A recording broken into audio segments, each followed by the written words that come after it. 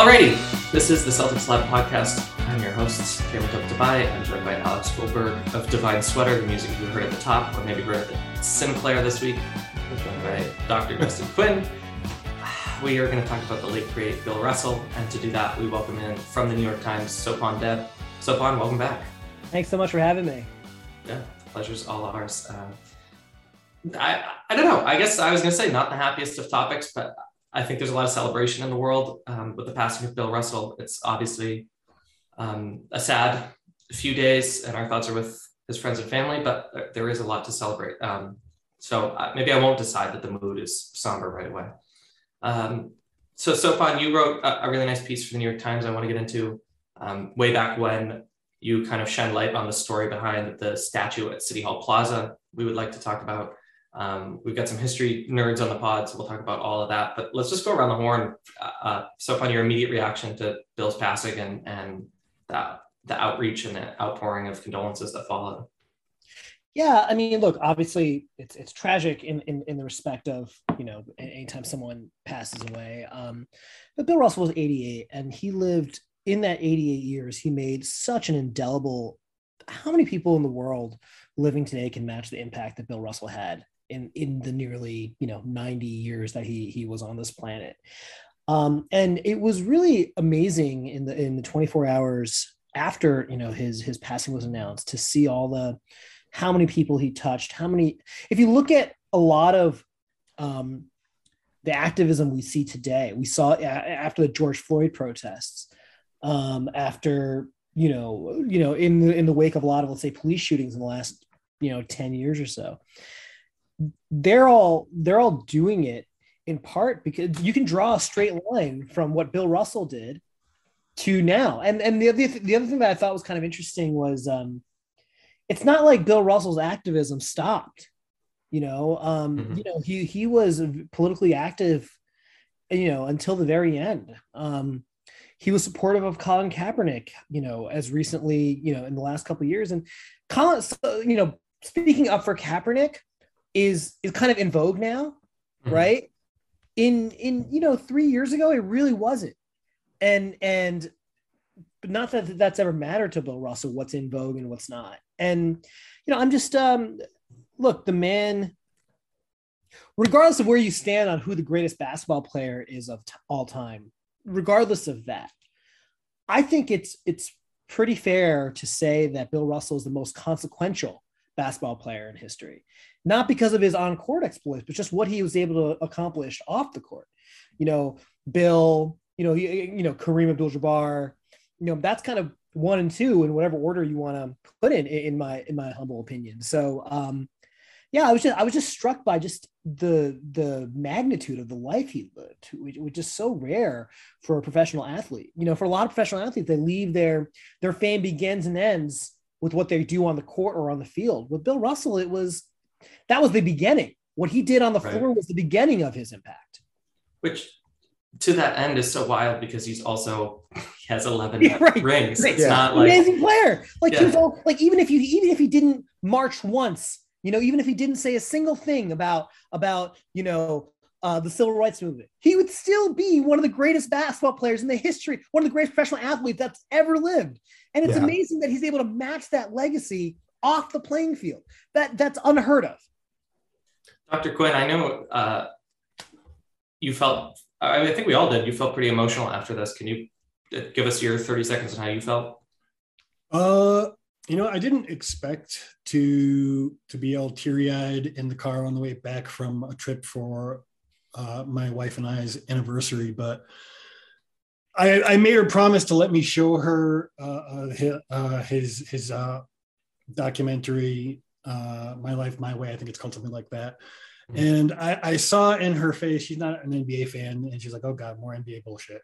And, by the time that we were done watching, she really did get it, and that was 1 hour, one account of his life, and there's so much more. Now, after some time has passed, I won't say happy, but I'm celebratory. I'm enjoying seeing that he is finally really being revealed to new generations of people who really had little to no idea of who he was, more than some guy who had 11 rings in the era of plumbers and firemen and all that stuff. So, yeah. Alex, what about you? Well, it's interesting, like all of you, I was, immediately quite emotional when I saw that Bill had passed. But it's true, and I think Sopan, you described quite eloquently like how just big of a presence Bill Russell was in American life. And so after I saw that, I ended up just kind of going down a YouTube rabbit hole and watching some old Bill Russell footage. And, Bill Russell, the activist, is a mammoth presence. I made a tweet the other day saying I think he should be remembered as not just a basketball player, but arguably one of the most important Americans who's ever lived. But to that end, focusing on just the basketball for a second, in watching those highlights, what stood out to me is that it's kind of exactly what you said. Like, people really need to, if they haven't, take the time to educate themselves on what Bill Russell was able to do on the court, because Bill Russell on the court was a monster. Like, there are a handful of players ever who can have that kind of an impact on a game-to-game basis. I think the claim that he is the best defender ever, and the book is kind of open and shut on that, is pretty accurate based on the footage and the stats and the other stuff. Obviously, it's really hard to compare eras. I grant that, the league has changed a lot then. But if you just look at like the timing, the instincts, the awareness, and like the thing that stood out to me is the fact that he had the presence of mind to block shots to himself rather than into the fifth row every time. That's just an insanely high level basketball move that it's a tiny wrinkle that hardly anybody would think of, but it just kind of goes to show one example of just how much of a basketball genius this guy really was. And he's frankly somebody that really has to be in the GOAT conversation every time you have it. I think that's not an exaggeration. The defense that you're talking about too, the way that he looked at the NBA game, the way that he studied his opponents and customized his defense to his opponents, the way that he incorporated principles of psychology and how he would approach the game, and how getting his opponents out of whatever it was they like to do normally, it isn't just something that is impressive. It is literally how modern NBA defenses function. He laid the groundwork, and to say that everything that he does as a player is interconnected with who he was as a person, is interconnected with what he was as an activist. The more you dive into the life of Bill Russell, you realize why he was so dismissive of the idea of just being a basketball player, just being pigeonholed as an athlete, and why he always pushed back on those things, because all of those things tied together in his self in a way that is really unique, is really the only, really cop out of a way to say it. Yeah. He was a basketball player, like his level of basketball genius is on par with like LeBron or Kareem or Magic or anybody else who is considered to be like the smartest basketball players ever. Bill Russell is firmly in that conversation. So to bridge that gap, Sopan, I want to talk to you about your New York Times piece. But as a history teacher, I just want to ground a few things. First, Bill Russell's just the fifth NBA MVP to pass away. So this is a really young league we're talking about. And so as a foundational member, I think that's important. But then also when we talk about the era of civil rights, it's worth pointing out that Ruby Bridges, I think a name most of us all know, was only 67 years old. Emmett Till would be 81 today. So we're not talking about ancient history just because the videos in black and white and people dribble differently than they do today. So I just, as a history teacher, I find it useful to try to shrink the timeline, because it's really not very long ago when the meat and potatoes of what we're talking about took place. So Sopan, you wrote a piece for the New York Times. You called Bill a pioneer and activism. You talked to some really interesting people. So give us the TLDR of the article, and then I want to ask you about specific people that you talked to. Yeah, when his passing was announced, the first person I gave a call was to Al Sharpton, and Al Sharpton essentially made the point that I made before, which is that right now activism among athletes has become trendy, which I think there's an element of truth to that. So, for example, when players, let's take the 2020 bubble, right? When the Bucks had led the strike for a day, or 2 days, or in the wake of I'm forgetting the name of the police shooting in Jacob Blake in Milwaukee. Yeah, you're right. Excuse me. Thank you. In Wisconsin, that was a pretty popular stance among fans. Among the league was, for the most part, okay with it. It wasn't like they were like, you guys got to get out there and play. In 1961, when the Celtics traveled to Lexington, Kentucky, to play an exhibition game, and the hotel restaurant wouldn't serve the Celtics black players, Russell immediately got up and said, "We're not playing the game." Well, the white players stayed behind and played, including Bob Cousy, who 100% could have made a statement and said, "Well, if they're going to treat our black teammates like that." And it goes to speak to kind of the disproportionate burden that non-white people have to face in terms of standing up for injustices, right? And so that was essentially Sharpton's point, is that it wasn't easy for Bill Russell. He faced vandalism in his home, burglars broke in and there's feces on his bed and spray painted, racial epithets on his wall. He wasn't, and he probably cost himself money from not being what the press would call ornery, right, towards them. What he did as an activist was at great risk to himself. You talk about after Medgar Evers died, he went to do a basketball camp in the Deep South, an integrated basketball camp in the Deep South, after receiving death threats. He did it anyway. And I just think that it's an incredible thing. I also spoke to Spencer Haywood, who played for Bill Russell when Bill Russell coached the Seattle Supersonics, which is, by the way, a very interesting chapter of his life, which does not get discussed very much. Russell lived in Seattle for decades. I think he was still living there when he passed, and then he was a coach there for 4 years. And I think he didn't do very well as a coach, but he still has a pretty big part of like Seattle Supersonics lore. In the 4 years, I think they made the playoffs and won one playoff round, and they made the playoffs twice, which for the Seattle Supersonics is actually one of the more successful runs they probably had in a 4-year stretch. But with that being said, Spencer Haywood would say, was telling me that, Russell would take him aside and say, and mentor him about activism. And Spencer Haywood, of course, is famous for suing the NBA.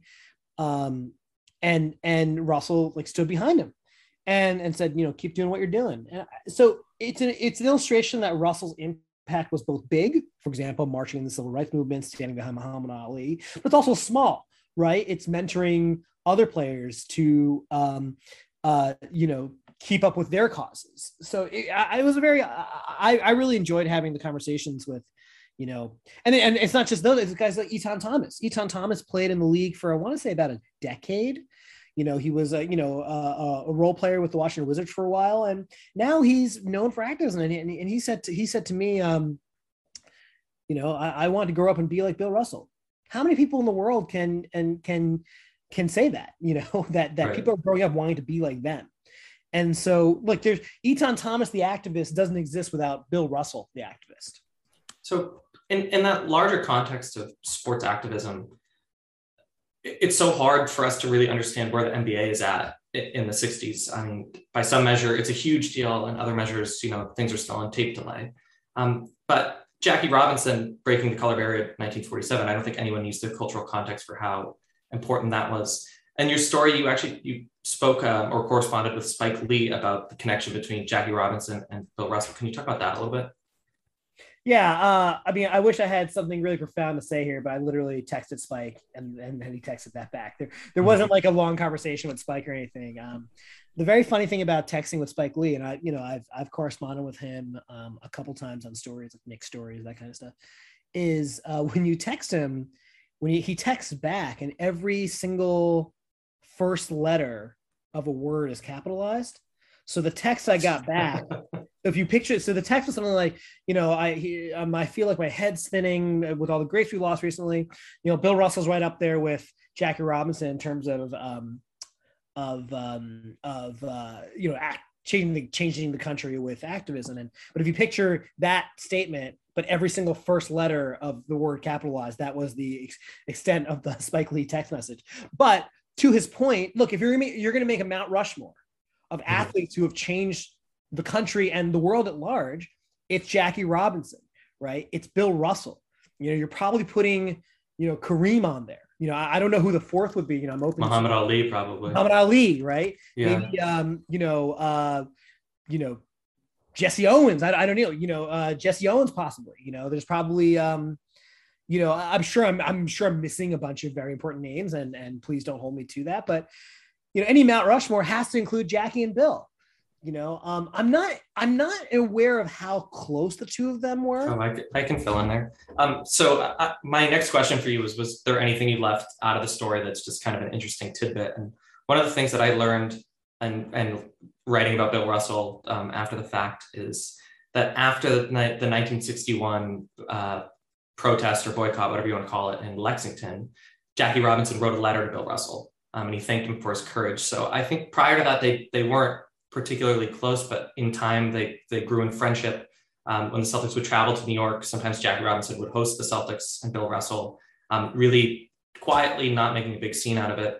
And when Jackie Robinson died in 1972, his widow asked Bill Russell to serve as a pallbearer, which he did at funeral services. So I think, one of the things that was interesting in watching Bill pass is seeing Shaquille O'Neal look like a kid, is seeing, these cute, not just huge people, but like people that, despite myself, I still really look up to, suddenly shrink because they're looking up to their role model.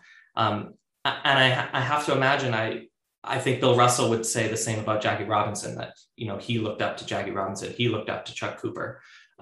So certainly they were peers from our vantage point, and I think later in life they became peers, but I would hazard that at some point, Bill Russell looked at Jackie Robinson the way we look at Bill Russell, which is credit to and Bill said that, I believe. I think Bill Sure. said that in email, in interviews, that how much he admired Jackie Robinson. I don't think there's any doubt about that. Was there anything? I always loved. By the way, another impact here, by the way, is Bill Russell was the first Black coach hired in North American professional sports. And so you look at that legacy and look at, some of the Black coaches that have come since then, right? Ime Udoka, Willie Green, it only, there's been this recent, I don't want to use the word trend, but there's been this recent push to hire Black coaches. The NBA has long had an issue with diversity, and that's in as recently as 2018. So imagine what it was like for Bill Russell, to win as a player coach. I think he won 2 championships as a player coach, and then in Seattle as well. Imagine how it must have been for him to get hired as a Black coach back then, because that's not in the NBA. That is no easy feat. Yeah, now there is also a movement to get people into the executive structure of the NBA. And the West Coast Conference actually has what they call the Russell Rule, which was inspired by him, where they need to have at least one candidate of color in the pool for any position, which I think is something that needs to be instituted voluntarily, hopefully, in the NBA as well. I'm not sure if that's something that's building any kind of momentum, but I do recall that during that whole Milwaukee Bucks protest bubble, all that stuff going on, that was something that was also in conversation. I'm not sure where that is at right now. I think just to jump into this conversation really quickly, I think, there's a lot of things about Bill Russell that people kind of remember as like a part of like old US history, right? That Bill Russell, was this great player and he left this mammoth legacy, and, he's been kind of kicking around since then, but blah, blah, blah. But there are current day NBA coaches who like worked with Bill Russell or knew Bill Russell in some capacity and very much like think of him as a direct inspiration to their work. Like JB Bickerstaff has repeatedly cited like the fact that his dad, Bernie Bickerstaff, worked with Russell and he got to like see what that was like. Like that is a driving force and just an example of how Russell's legacy is a real thing. Like it's not something that, is kind of apocryphal stuff of legend. Like there are current day active NBA coaches and players who have direct lineage and connection to the legacy and achievements that Russell left behind. Bill Russell's most recent head coaching job was in 1988. I think he coached the Kings for it didn't go well. I think he was like 17-41 or whatever it was. Yeah. But like, that's not that long ago. No. Like this, I mean, the Larry Bird was in his prime still when Bill Russell was still coaching in the NBA. You're right. It's really not that long ago in the grand scheme of things. I think what's interesting, and a transition to where we want to go next, is individuals, people inside the halls of NBA stadiums have known Bill Russell's impact and have kind of bled that their whole lives. But his relationship with the league and with the city is much more checkered and took time to kind of end up where it is today. So I want to talk about that a little bit, but first I'm just going to pause the action to talk about our friends at betonline.ag, your number one source for all your betting needs and sports info.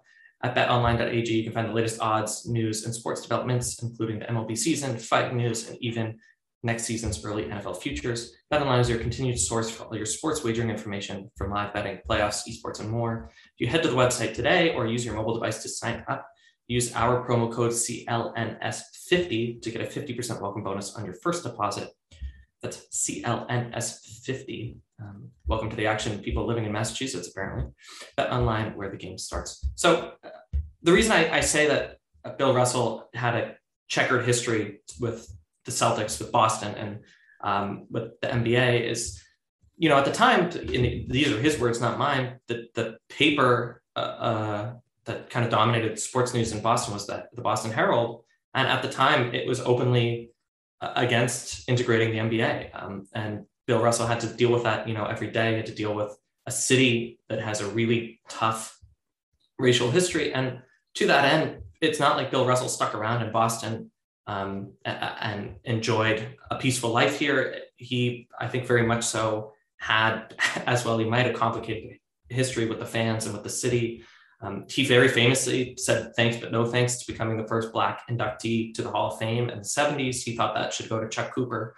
So even with the NBA, he wasn't buddy. And it's really, in the past 20 years or so that he has come back into the scene. He spent the 90s kind of as a recluse in the Pacific Northwest. So Sopan, I want to talk to you. You, a few years ago at this point, did a mini doc for the Boston Globe with Darren Durlack about the statue that's in City Hall Plaza. When Alex and I went to Game 6, we stopped by just to say hi to Bill Russell. And it feels like, that's always been a part of the city, a fabric of the city, but it's not. It's from, I believe, 2013. For context, the Red Auerbach statue at Faneuil Hall is from 1985. So this doc, still good.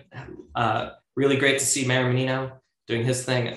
But the story of the Bill Russell statue in Boston kind of bespeaks this tension between Russell and his legacy and the city, because it's very different even 10 years ago than it was today. So another Too Long Didn't Read, can you just tell us the story of how the statue ends up where it is? Well, Bill Russell, when he left Boston, I think he wrote in his autobiography that he called Boston a flea market of racism. He wanted nothing to do with the city, and who could blame him? When he when he moved to I think it was Reading, I want to say. Yep. Had to move to he moved to when he moved to Reading, and we talked about before, the Vandals broke into his home, and then when he tried to move to a new town, the white residents of the neighborhood, started a petition to keep him out. He dealt with just an unenviable, unbelievable amount of terrible things. A lot of vandalism, a lot of taunts, a lot of things that no one should have to deal with, let alone an amazing athlete who had done so much for the city. So the reason that there wasn't a statue for a long time, in part, is because Russell didn't want one. He didn't enjoy playing in Boston. He didn't have a good relationship with the city.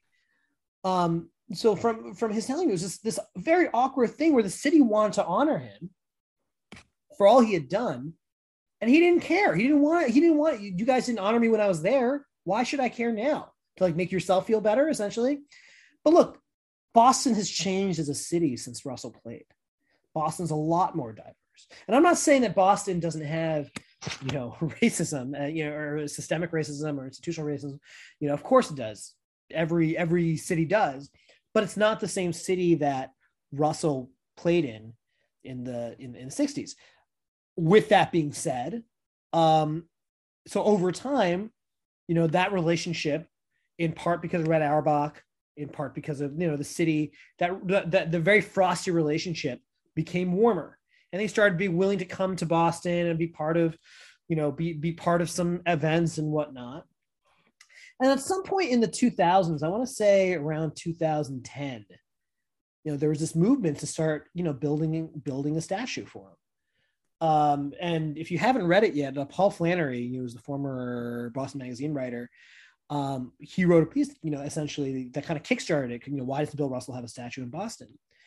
And so that movement kicked up, and then at some point, I think the Celtics announced in 2011 that they were working with the city to get him one. And then I think if you were, I believe you on the year, I wasn't in Boston anymore at that point, but then in 2013, they unveiled the City Hall one. But there was a lot of interesting, conversation about what should a statue of Bill Russell look like? Should it be him with children? Should it be him as a basketball player? Should it be him, the version that ended up being the statue? And that's an interesting discussion, because what should Bill Russell be commemorated at? Is it as a basketball player? Is it as a, activist? Like, who is Bill Russell? And so there's a really interesting, discussion. But finally, by the time 2010 came around, everyone was kind of on board. It was just a question of how to properly do it. Yeah, I mean, if we look back, 2008, he's on the court when the Celtics win the title. That, I'm sure, mended a lot of fences in a way. The 1999 second retirement of his jersey, I think, was really the sparking. Like when he came back and he saw how the city really did support him in a way that it didn't during his heyday there, during his time after he retired. I think that also changed his perception of where the city was at very considerably. Sure. And I mean, yeah, his jersey initially was retired in 1972. And anyone who knows the history of Boston knows that things get more complicated, not less complicated, vis-a-vis race relations in the city. Sopan, it's interesting in the doc, you have some people say he should be wearing a suit and tie because he's an activist. You have some people saying, he should be wearing that iconic Celtics jersey. And even President Obama in 2011, Bill Russell receives the Presidential Medal of Freedom, and Obama says, hopefully they're working on a statue. So it's in the zeitgeist. And you have a clip of Mayor Menino, who, I'm not going to say anything other than he always gives a good interview. He says, well, hopefully, President Obama coughs up the money. So even just the funding of the statue, I mean, Mayor Menino couldn't help himself maybe, but is contentious. And I think that that's an interesting footnote, that even the idea of honoring Bill Russell, what that looks like is not easy. If they're going to build a Kevin Garnett statue, it's probably going to be him in a basketball uniform with respect to Kevin Garnett, but the Bill Russell one is much more complicated. And there's a quote here about Bill Russell. Justin, can you give us this quote of Bill Russell's thoughts on statues? So he famously said two things about statues. First, they remind me of tombstones, and second, there's something there's something for pigeons to crap on, which I think is his way of saying things that he has said his entire life that he isn't just a basketball player, for one thing. I don't think he was entirely comfortable with being portrayed as a basketball player, given he didn't want to be seen just as a basketball player his whole life. And also, he doesn't necessarily, I don't want to speak for him, I don't think he thought that being an activist, even in of itself, and all the amazing things that he did, was something that necessarily should be celebrated so much, because in his view, in my eyes, I think that he thinks it's something we should all be trying to do. Fair. So, Sopan, a few more things, and we'll get you out of here. Again, from someone who has done the history, has looked into this, but then again, also we have anthropologists and history teachers. I'm curious what people think might be missing from the public view of Bill Russell. I'll reiterate I'll reiterate kind of what I said, just to give people time to think, which is that the time horizon feels ancient.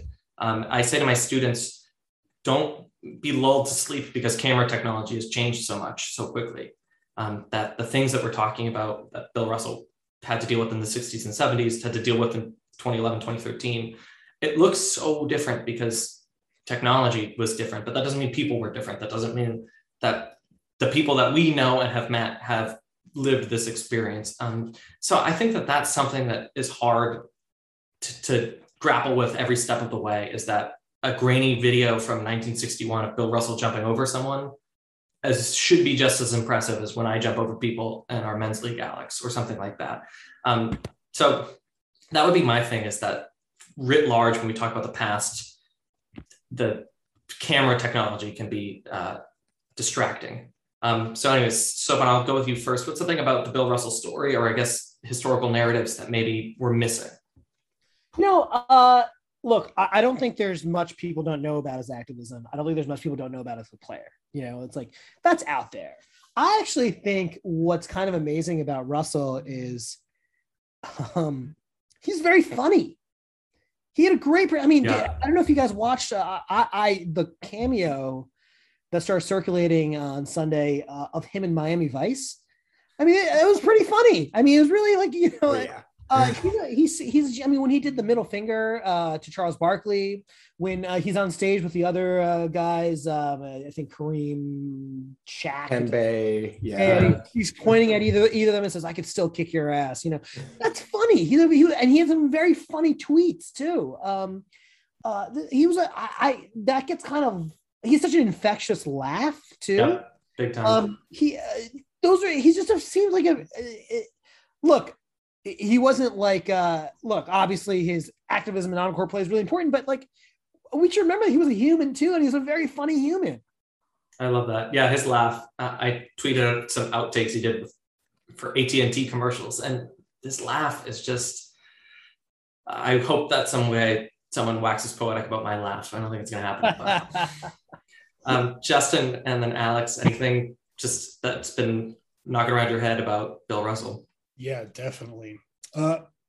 Longtime listeners, viewers probably can recall a certain interview we had with Matt Sullivan about Kyrie Irving linking up with Bill Russell out on the West Coast in Seattle, in the Seattle basketball scene, and how that meeting had a lot to do with Kyrie leaving and a lot of what Kyrie has done since. And at the time, I even found it, like, holy crap, did this even really happen? Not challenging Sullivan's, reporting, but it was just a lot to swallow at the time. It took the internet by storm and really created a lot of disbelief, distaste, I guess you could say, for Kyrie. Kind of went up a further notch, like, wow, he's leaving because of racism. And he probably, in my mind, after reviewing the life of Russell and a lot of the things that rubbed people the wrong way in Russell's career, not wanting to sign autographs, awkward relationships with the media, complicated at best relationships over race in the city of Boston, and then realizing that these two were sharing life stories, experiences, and such.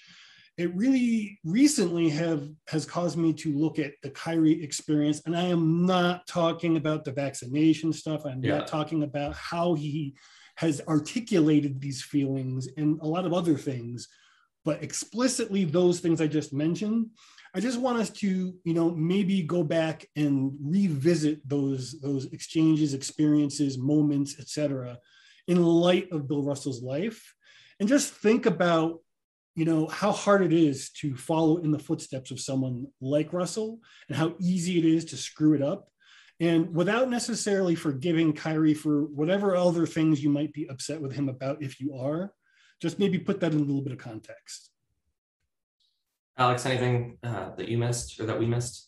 It's just kind of staying in that same vein. One thing that I think is really important to think about with Russell is how much he meant to kind of the greats of the game. There's a lot of people who kind of talk about, like, in the GOAT debate, who's their guy, or top 10 player list, things like that. But all of those guys thought the world of Bill Russell. I looked over some interviews that he had with KG and Tim Duncan, two of his favorite players from the 2000s.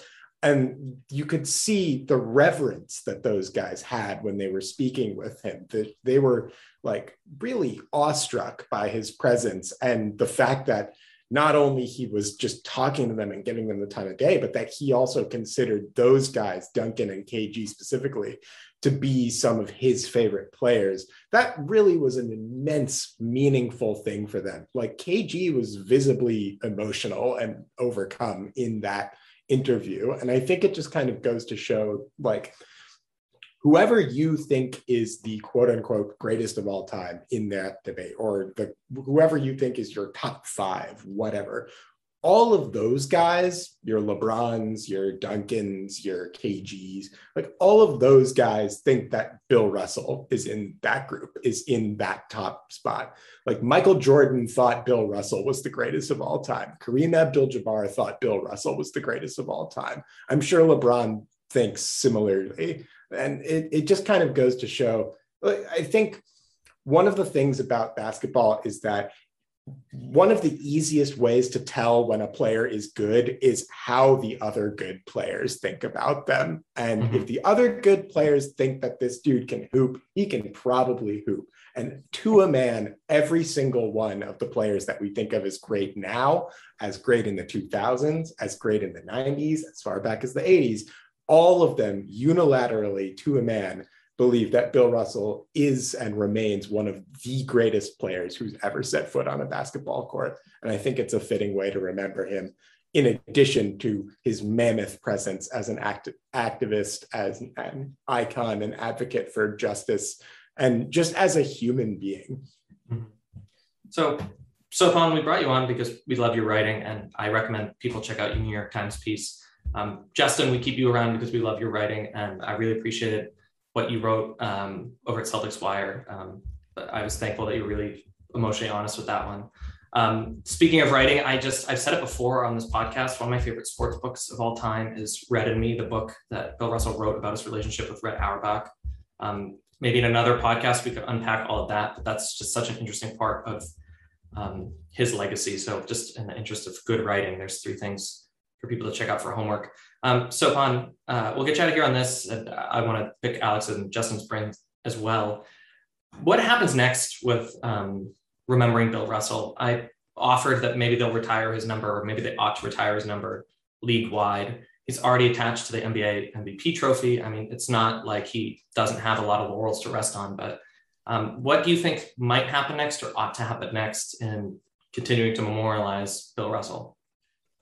That's a good question. In terms of retiring his number across sports, across the whole sport, it's a little complicated. Sure. As, LeBron wears number Dr. J too.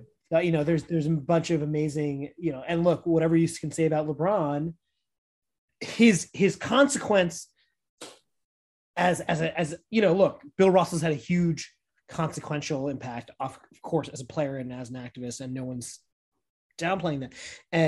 But LeBron, when he ends his career, it's possible, if not already, that he will be looked at as the unequivocal best player of all time.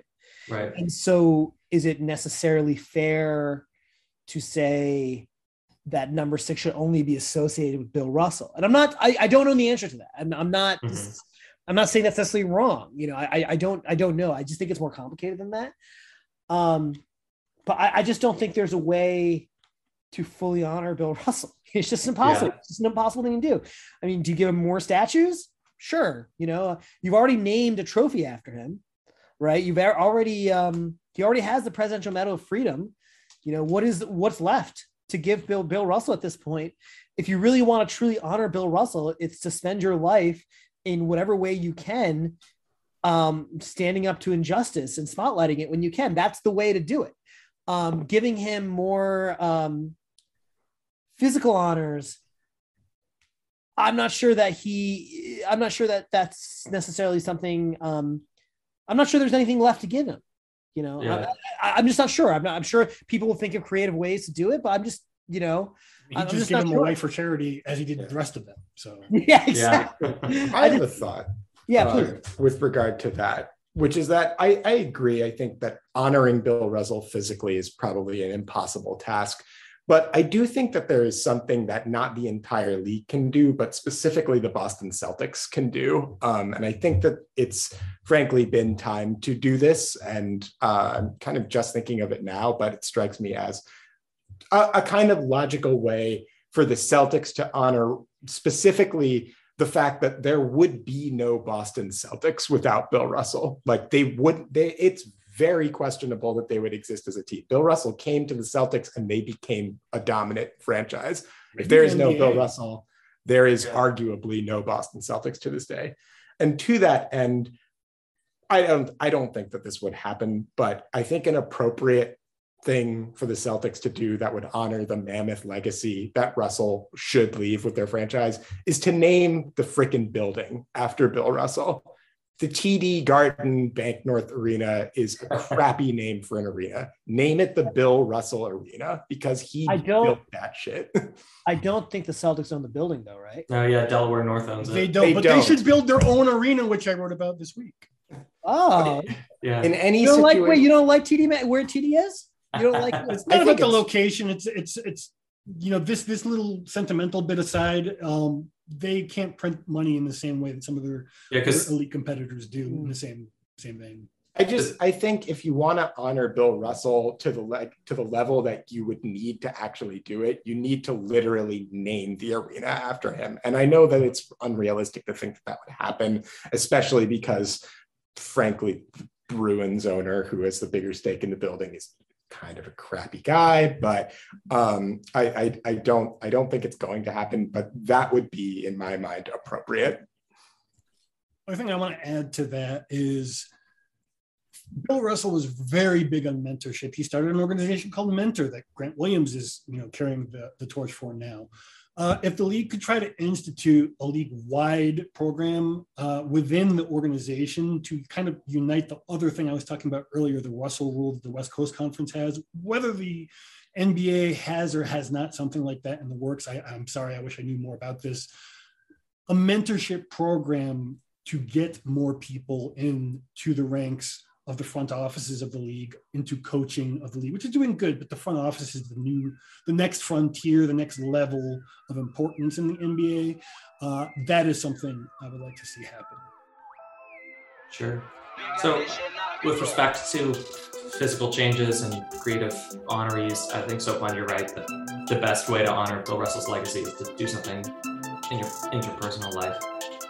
So that's really the homework assignment. Go read people's stories and read some books, but there's a lot we do day to day that I think Bill Russell would admire more than naming buildings or blocking out jerseys. So Sopan Deb, people can find you at New York Times, and you have some projects in the work that they should definitely keep an eye out for. Everyone else, thanks for listening, like and subscribe, and we will talk to you soon. Adios.